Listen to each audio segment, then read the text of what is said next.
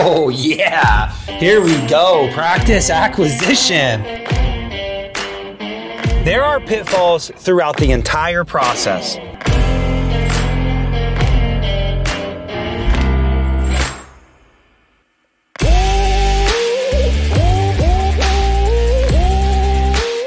All right, guys. Another episode of Dental Acquisition Uncensored. We are in the middle of Shark Week, and today I am interviewing another top broker in their class, Tommy Newton with XITE Practice Sales. We went over some really good stuff that I feel like you didn't hear in the rest of the Shark Week episodes.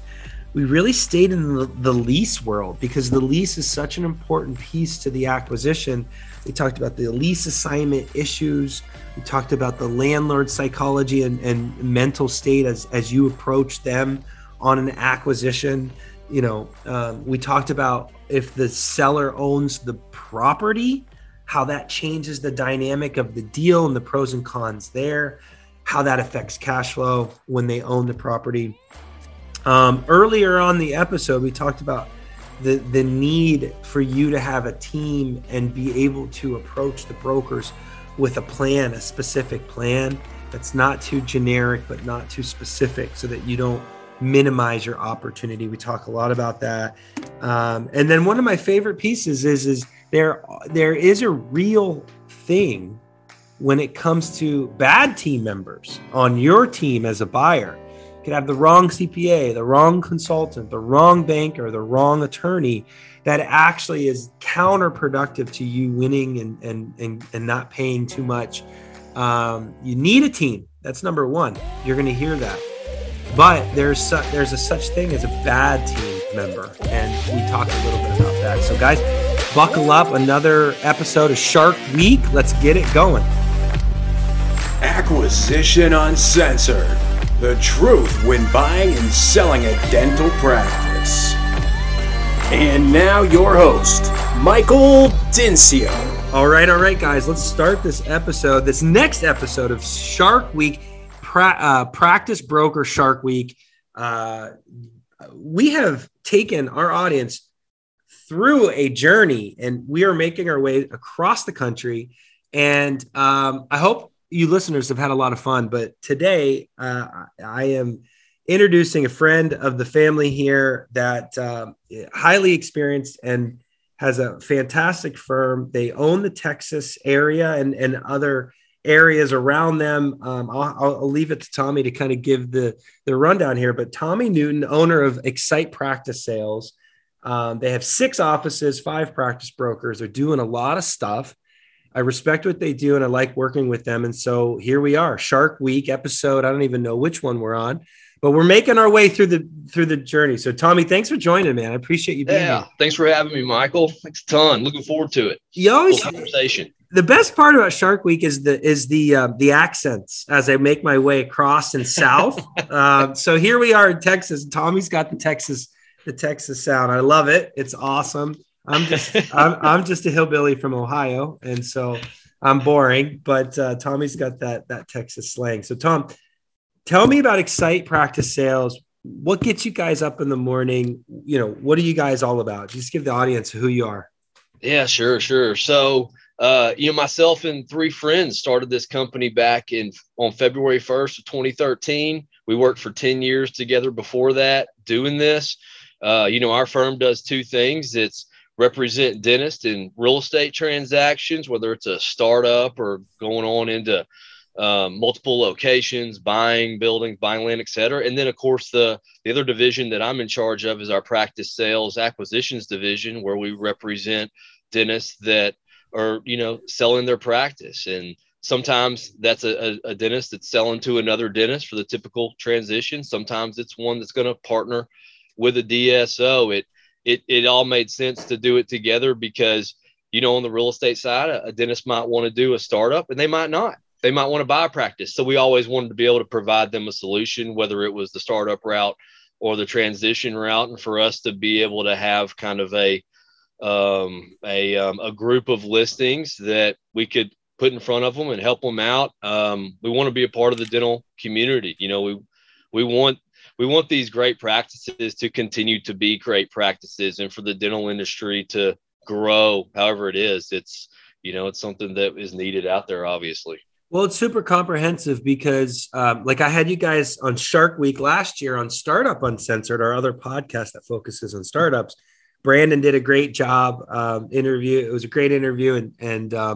But here we are in the acquisition side, and you're right. There is so much crossover. You start with someone that's going to do a startup and they find a practice, and then you transition over there, and then, or the opposite. Hey, I want to buy, which is the most common, right? Where a buyer starts down this ownership journey and flips over to startups. So you're speaking my language. You've got 2 podcasts specifically for that reason, startup acquisition. And so you guys are on both sides. And so that's super cool. Let's get right into it, Tommy. Like this is totally unscripted, folks. We have zero agenda other than providing you great information. I want to remind you all to hit the show notes below. Tommy and XITE Practice Sales will have all the links and stuff that you can get a hold of Tommy, and they can walk you through the practices they have and maybe even help you get a startup going. But big picture, Tommy, I ask all the practice brokers the same question, and it is, what could a buyer do to get into first position on one of your practices that's different than what everybody else is doing? Like what makes them unique? I coach people on this all the time, but there's a lot of people that aren't going to hire me. So for those people, what can they do to get into first position? Because it's one of the hottest markets there's been in the last decade, if you know what I mean. It's something else. Like, say we have that typical practice that everybody's looking for. It's a $1 million practice, fee for service, PPO, right? And in a usually a large metropolitan area. If we put that out on the open market, we're going to get 30 to 40 non-disclosure agreements signed within the first 48 hours. And so what happens is that agreement goes out, it's signed, and then we send out a buyer information form. We want to understand, who this doctor is, and are they prepared, and what's their history, and have they, talked to a lender before, because obviously you got to have the funds. You need the team around you. And and that goes for probably any of my competitors out there. The same amount of buyers are coming in because it's such a seller's market. So with us, when that happens and we have 40, 50, 60 practices on the market, you can imagine a broker weeding through all that. There's really just not enough time in the day to have a conversation with each one of them. You would love to. It's like interviewing for hygienists right now, or not. It's the opposite of that. The opposite, right? I mean, if you have all of these applications, anybody that's hired for a job and you get a ton of applications, it's like, how do you sort through them, right? That's it. It's a job interview, right? It's a very competitive job interview. How do you make yourself stand out when everybody's filling out the same information? And we have a list. So if you go to one of my brokers, it's next door, Duff, one of our vice presidents here in the Dallas office. If you go in his office, on his board, he's got about 15 dentists. These are ones that have, at the very get-go, they've said, I talked to this lender. I've got all my information with them. I am pre-approved. This is my work history. I know this attorney. I know this consultant. I use this CPA, right? They've got their team around. They know what they're looking for. They know where they want to go. They don't say things like, oh, yeah, Dallas or maybe Houston. Like that doesn't. No, I'm really looking in Fort Worth, North Fort Worth, or they'll say, they are able to tell us, I'm a buyer. I've got my team together. I'm ready to go, and I know what I want, and I know where, and I'm a buyer now. And so what that is to us is surety of close. And it's a story that we're able to take to our seller, because most of our sellers are saying, look, the economics are very important. Yes, but I want to transfer my patients to someone I'm comfortable with. I want to get along with them. There's going to be a lot going on even after the sale. We got to go through the negotiations, economics, how everything's going to work, the timeline, of course. But after the sale, as you know, Michael, the 30 days right after it's closing, there's a lot that goes on there. You're transferring a business that someone ran for 20 or 30 years to someone who may have never run a business at all. May have everything that majority they've done. Majority haven't ran a business before. It's an undertaking. And, and that's where you guys are so important, and helping out with that piece is so important. And so, I mean, there's a few, don't get me wrong. We'll have some clients here and there, some deals go where it's purely economic and it just, for whatever reason. But I'd say 90% of them, they want to sell to somebody that they know and feel comfortable with and think their patients and their staff are going to be in good hands. And that, from a clinical standpoint, they think the same way. Mm-hmm. Okay. So what I'm hearing you say, Tommy, is having a specific plan for what you want, a vision, so to speak. Mm-hmm. We talk about vision all the time on the program, but like having a vision for what you were looking for, a specific vision. Now, I love that because you're right. Most of the calls that I take, it's just kind of like, I don't know. Help me out. I want a good one, $1 million. I want to. Yeah. And you're like, okay. But here's my, let's take this a little deeper. If they're too specific, is that a problem? Well, right. That can knock down the pool that you have to choose from. Yeah. So maybe is it a balance between the two? Maybe like, hey, I'm good with all of DFW anywhere within an hour drive. Tell me what you got type of that's thing. Okay. You still need the team. Number one, you got to show that you have the ability to buy this.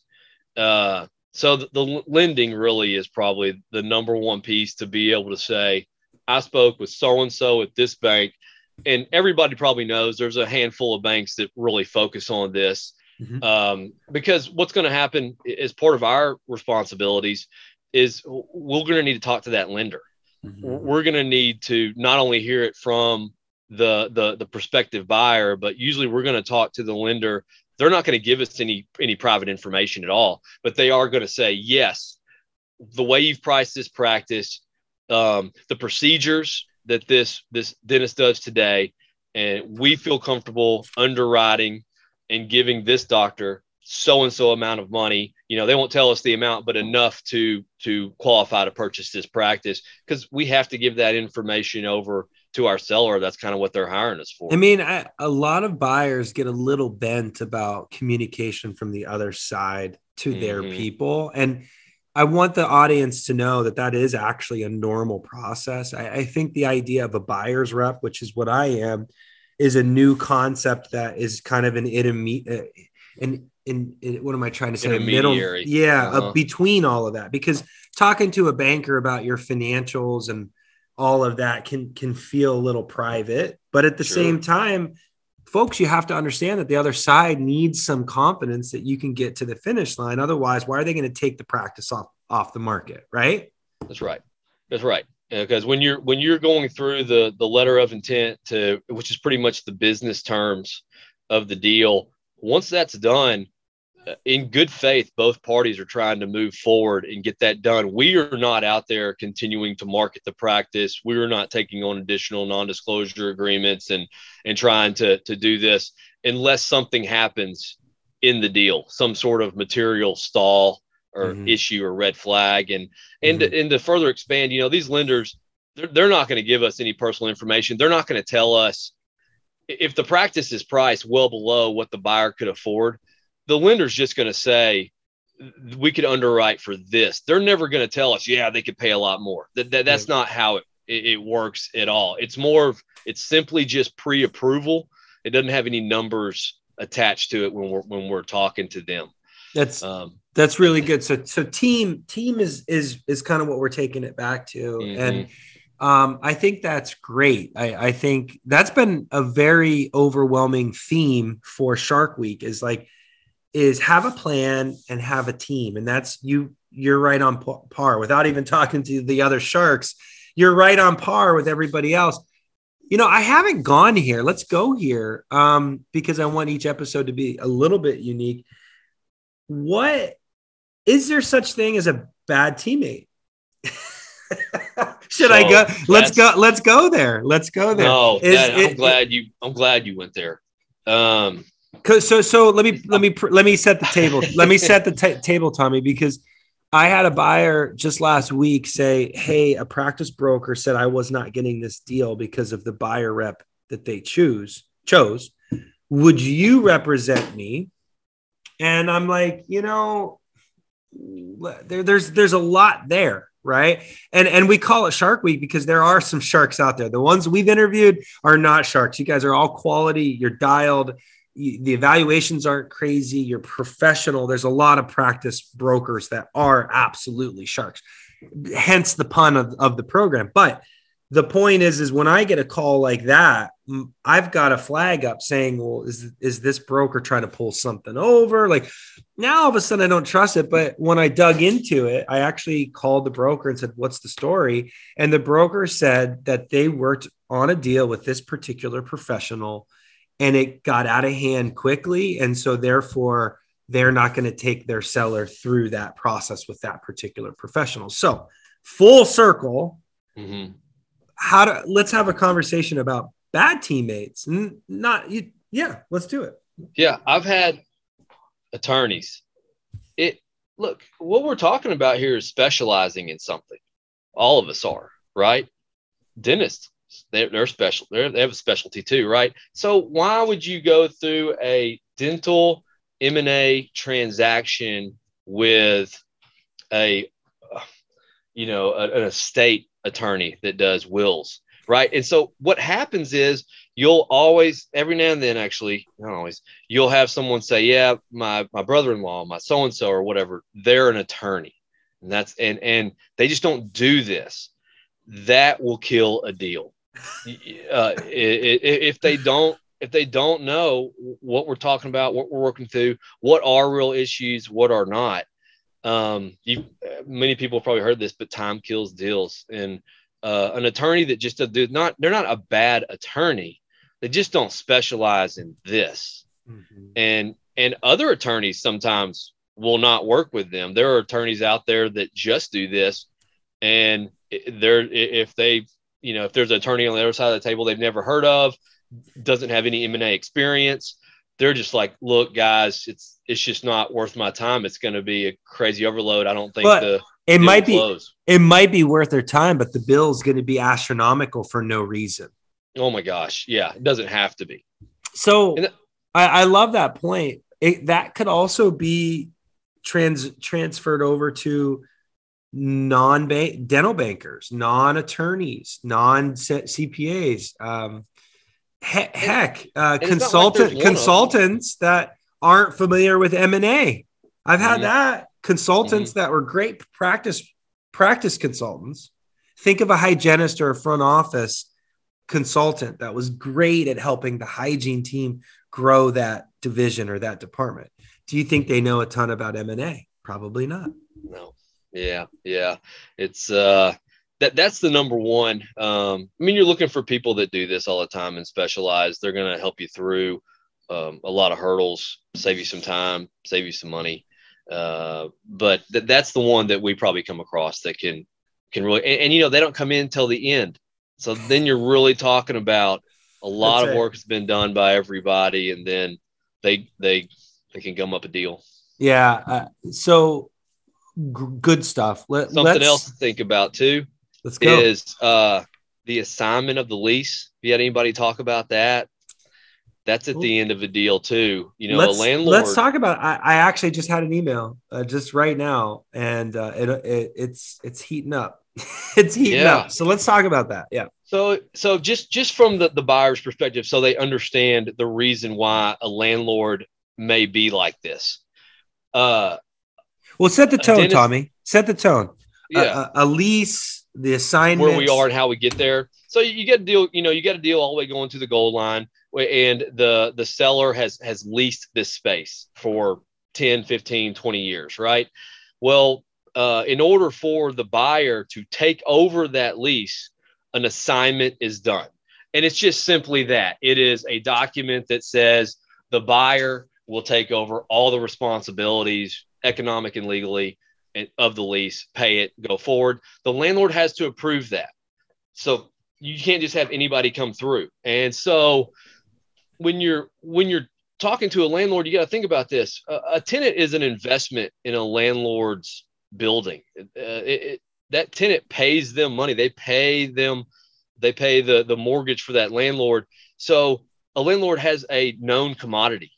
They know them. They've been paying them month in and month out for 20 years. 20 years. It's a good relationship. All of a sudden you're saying, I'm going to take somebody who's I've known for 20 years that has been doing a great job in paying me and knows what they're doing, taking them out. And they're very financially well off because they've been working for a while. And I'm going to bring someone in half the age who I don't know. A third of the age. Yeah.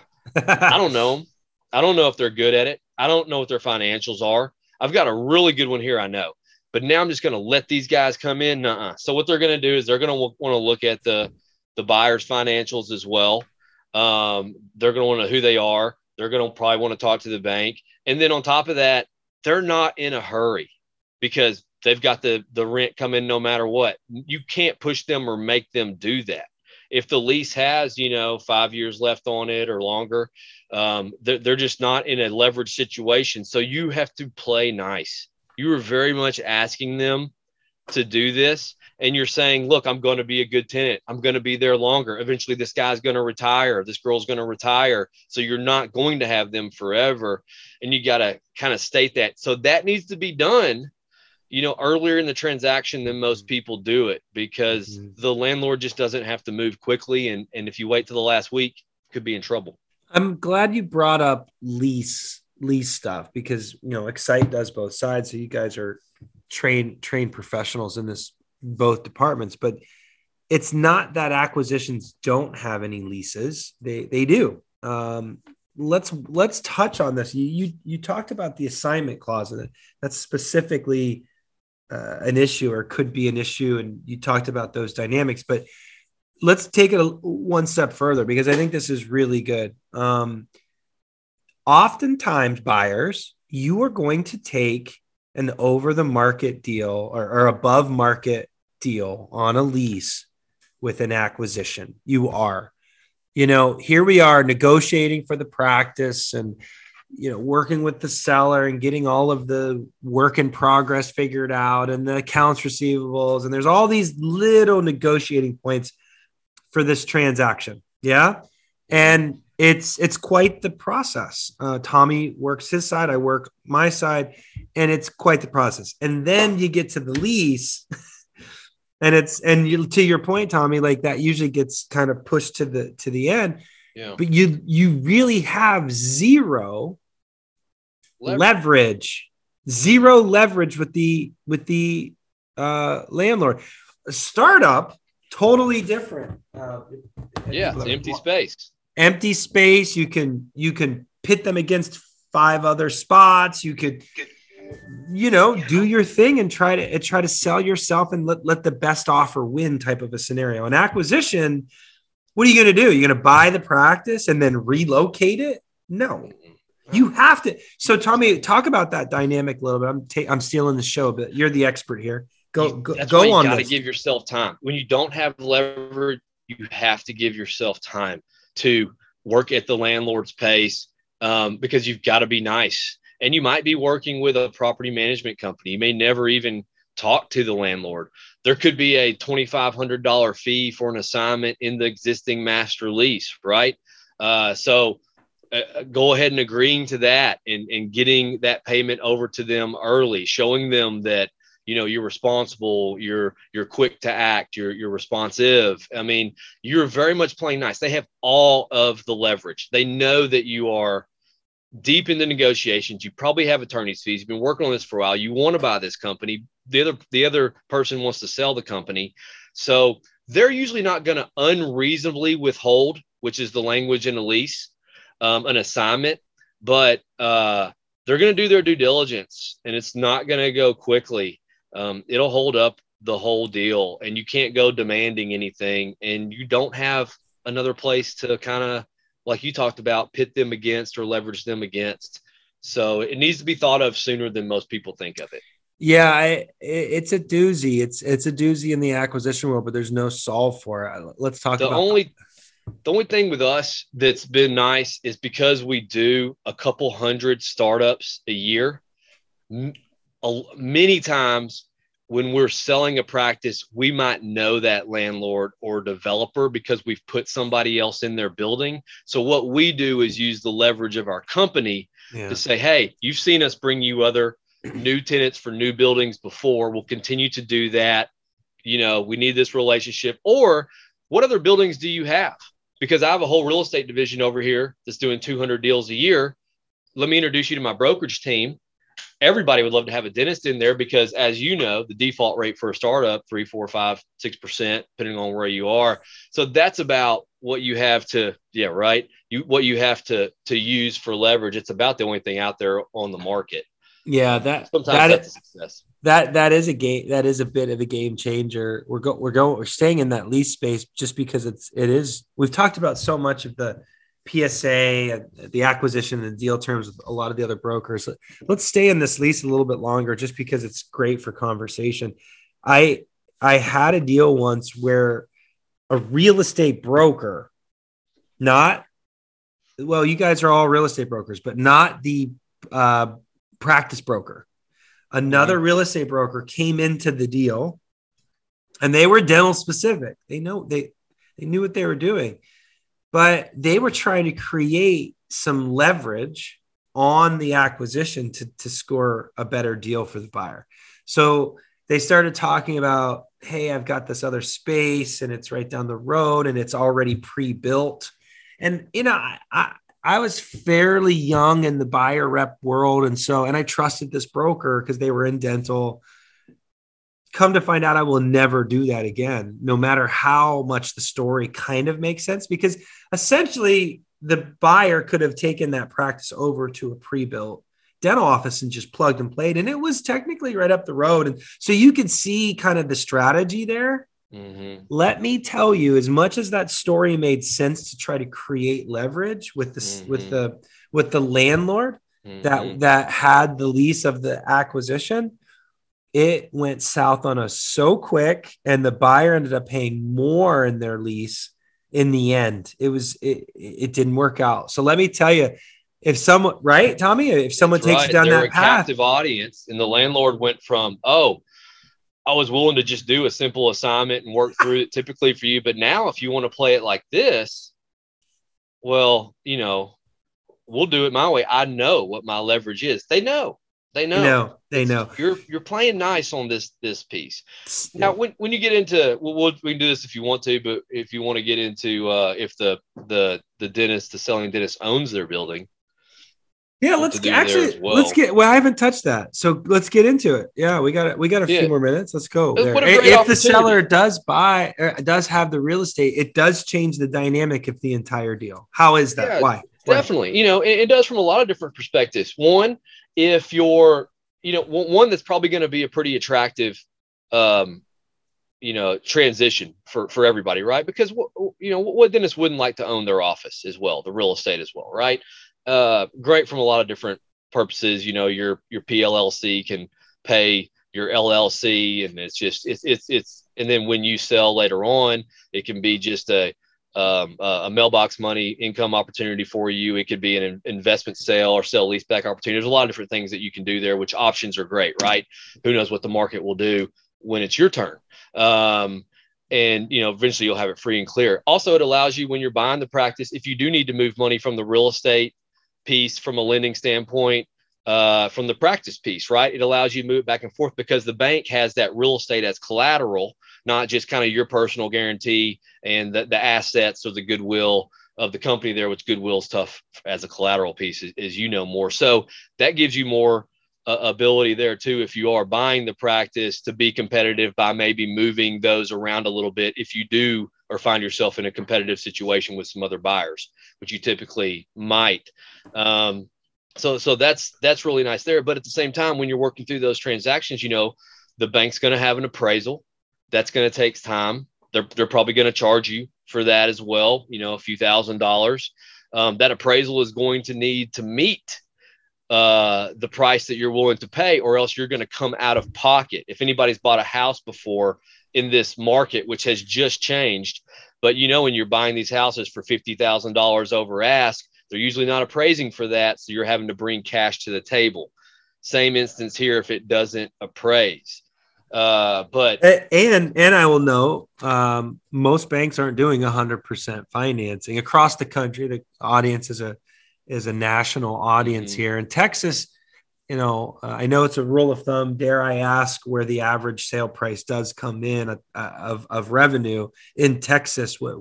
Again, rule of thumb, and you never use rule of thumb, folks, but what is it in that market on average? 85, 92? Yeah, it still holds true there. And if you have something that's just such a competitive situation with several, you can definitely see the 100 or, go above that. So I only ask because the banks that if the practice is selling closer to like an 85%, you might have some money to lend to throw at the real estate. But most of you guys buying practices are going to get 100% financing on the practice, including accounts receivables. And Morgan Stump over Provide broke a lot of that down for us earlier in the season. But when it comes to real estate purchasing, you are going to have to come out of pocket for money. Yeah, usually 20% down is something you can count on. Sometimes it's 10. Sometimes you can look at an SBA, small business loan, where they'll do less as long as you occupy more than 51% of the building. Because, sometimes you might be buying a dental office that's in a building that also has a tenant, because the selling doctor owned that as an investment as well. But you wouldn't be able to qualify for one of those loans if you only occupied 40% of the building, as an example. And so those can be really nice loans, but they take longer. We're talking, about that. So you got to have that in your timeline when you're going through closing. Okay, so we talked about lending and kind of like the pros of getting a building on a purchase sale where you could have two assets to sell at the end of your career, and that's a great thing. I've seen a lot of nonsense in the practice brokering world where the net adjusted income is you know where I'm going with this. Folks, we talked a lot about trying to calculate cash flow properly so that how much money you can kind of predict come close date and your first year in business. That's never going to be perfect.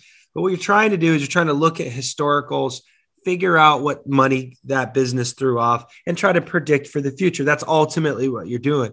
But when the brokers or the sellers, let's say even non-brokered sales, when an owner owns the building, you have to pay attention to what rent they are charging themselves as the dentist that is renting their own space. I hope that makes sense. And Tommy, let's walk through that because a lot of people miss that part. That's right. Well, and we'll end here. We'll end on this. This is perfect. Okay. Depending on, what their CPA says, for tax purposes, it might be beneficial for them to charge them personally owning the building as the landlord to charge their company, the PLLC, the practice, above market rent to reduce revenue, therefore reduce tax liability, right? So you're right. And I don't know what everybody does out there, but we always internally adjust all that before it goes to market because it needs to be in line with market rents. All that has to line out. And usually it's a good thing because what's happening is if they were charging themselves more, we're adding to EBITDA by making the rent market rent. Bingo. There are some instances where they do charge less, and you need to pay attention to that as well because, what you're talking about is, what your net is at the end of the day. Now when you're buying the building and the practice and you're playing landlord and tenant and all that, of course, your nets all come down to a bottom line there, and you're going to need to understand that. But it is a lot more to pay attention to. And there are expenses on buildings, taxes, insurance, common area maintenance, which is, just landscaping, repainting the parking lot, keeping the building, standing up, the basics, right? There are additional costs there that you have to take into account. And sometimes in the P&Ls of the practice, they may not have carried those over and charged the tenant like you usually would in a triple net lease. Maybe they were just holding them themselves. Well, that's going to be costs that you're going to have either way, which, as you know, is going to affect just in general the operating costs of owning the building, owning the practice, all that still needs to line up for you to have enough net to pay all your debt and make some money. This is such a great conversation. We may have lost you folks, but yeah, I'm sorry. No, Tommy, this is perfect because folks rewind it and re-listen to that maybe a couple of times, because if you are buying a practice and you don't buy the building that the seller of the practice owns, there's really a lot of due diligence there. And unlike XITE practice sales, they might not have the real estate knowledge or dare I say ethical, integrity. There's a lot of practice brokers out there or sellers that don't have any representation, which could be even worse. When they're trying to represent what your cash flow is going to be, you have to understand what your rent's going to be, because it's not really the rent that they're probably doing to themselves. So hopefully that makes sense. Tommy did a great job of explaining that, probably better than me for sure, but really, really key. We could have a podcast or just on that topic. Oh, shoot. Oh, it goes way on down the road of you planning for yourself and your exit down and what you can do with that property. And if you could pull money out of it for additional expansion, if you bought a practice that had other operatories that could be, plumbed out or chaired out and not. So there's so many different things you can do there. If you have the opportunity to buy a practice with the real estate, great. If the owner is going to keep the real estate, like you said, hopefully they do everything the right way. But remember, they were paying themselves. So they probably they didn't care about all the details. Didn't have to. Yeah. Now they've got a tenant, which is you. It needs to be right. It needs to be accurate. I think the global takeaway here is if you could buy the real estate, do it. And that's my general rule of thumb suggestion. Now, if the building was $3-4 million, maybe a little dental practice couldn't afford that. Depends. Depending on the market. We're talking to Tommy here in Texas. The market's not like that in Seattle or Pasadena, California. It's totally different. Real estate values are insane in a lot of different markets. It's across the country, and real estate's not a possibility. But if you are in Texas, it probably is a possibility, right, Tommy? That happens a lot. It definitely is. And probably the last thing I'd leave you with is sometimes we'll have a buyer come in and they want to buy the building and it just doesn't make sense from an underwriting standpoint yet. So we'll usually structure something where, hey, buy the practice and you'll have a right of first refusal or a must take in a year or two. You're going to get the building. That's wonderful. Just remember this. What makes the money to buy the building? It's the practice. Concentrate on that first. You can get the rights that nobody can take it or buy it out from underneath you. But sometimes people will put the real estate in front of what makes the money to pay for the real estate. And so just keep those things in mind. And it's okay if you have to rent it for a year or two or something like that in order to pay down the debt a little bit, improve the production of the practice, or just show the bank that you know what you're doing and you can operate and go on from there. So not the cart before the horse thing. Well said. That's a perfect ending point. That well said, Tommy. That's probably that's one of the best gold nuggets. Hopefully our listeners lasted 30 minutes to hear us just ramble about this stuff. But that's a great one. Tommy, any last comments about XITE or how they can get a hold of you guys? Yeah, our website, XITE.co, XITE Companies, XITECO.com. Just go there. We work nationally, got our 6 offices in Georgia, Florida, and Texas, and whether it's real estate or practice sales, or if you just want to run something by us, if you need to know somebody else in the industry that's done a really good job for other clients, we're just all about the support. We talk to people today and may not work for them at all, may work for them in 5 years. We're happy to be a part of the industry. We want to be an educational resource. So look us up. There's a lot on the website too. Whatever we can do to help, we're happy to. And there it is, folks. Tommy Newton with XITE Practice Sales. That's a common theme with the folks that I interview. I think one of the biggest things that you all don't take advantage of is calling these people. These people know what they're doing. They have experience. even if they can't help you in their market, they have experience to help you. Tommy talked about the team today and how important that is. Tommy can be on your team in an indirect way, or someone from his team can help. They just want to help. That's what this program is all about, is helping. And so, we're blessed to be in the industry, and it's we're giving back ultimately. The industry's been great to us, right, Tommy? And we're Absolutely. just simply giving back. So, Tommy, thanks for being on the show and being a part of Shark Week. And we will sign off here, my friend. Thanks for being. Yeah, I'm honored. Thanks, Michael.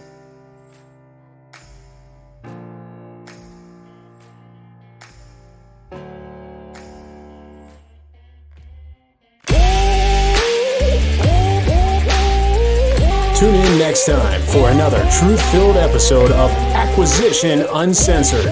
We want to hear from you. Interact with your host, Michael Dincio. Follow us on Facebook and YouTube. Comment and subscribe.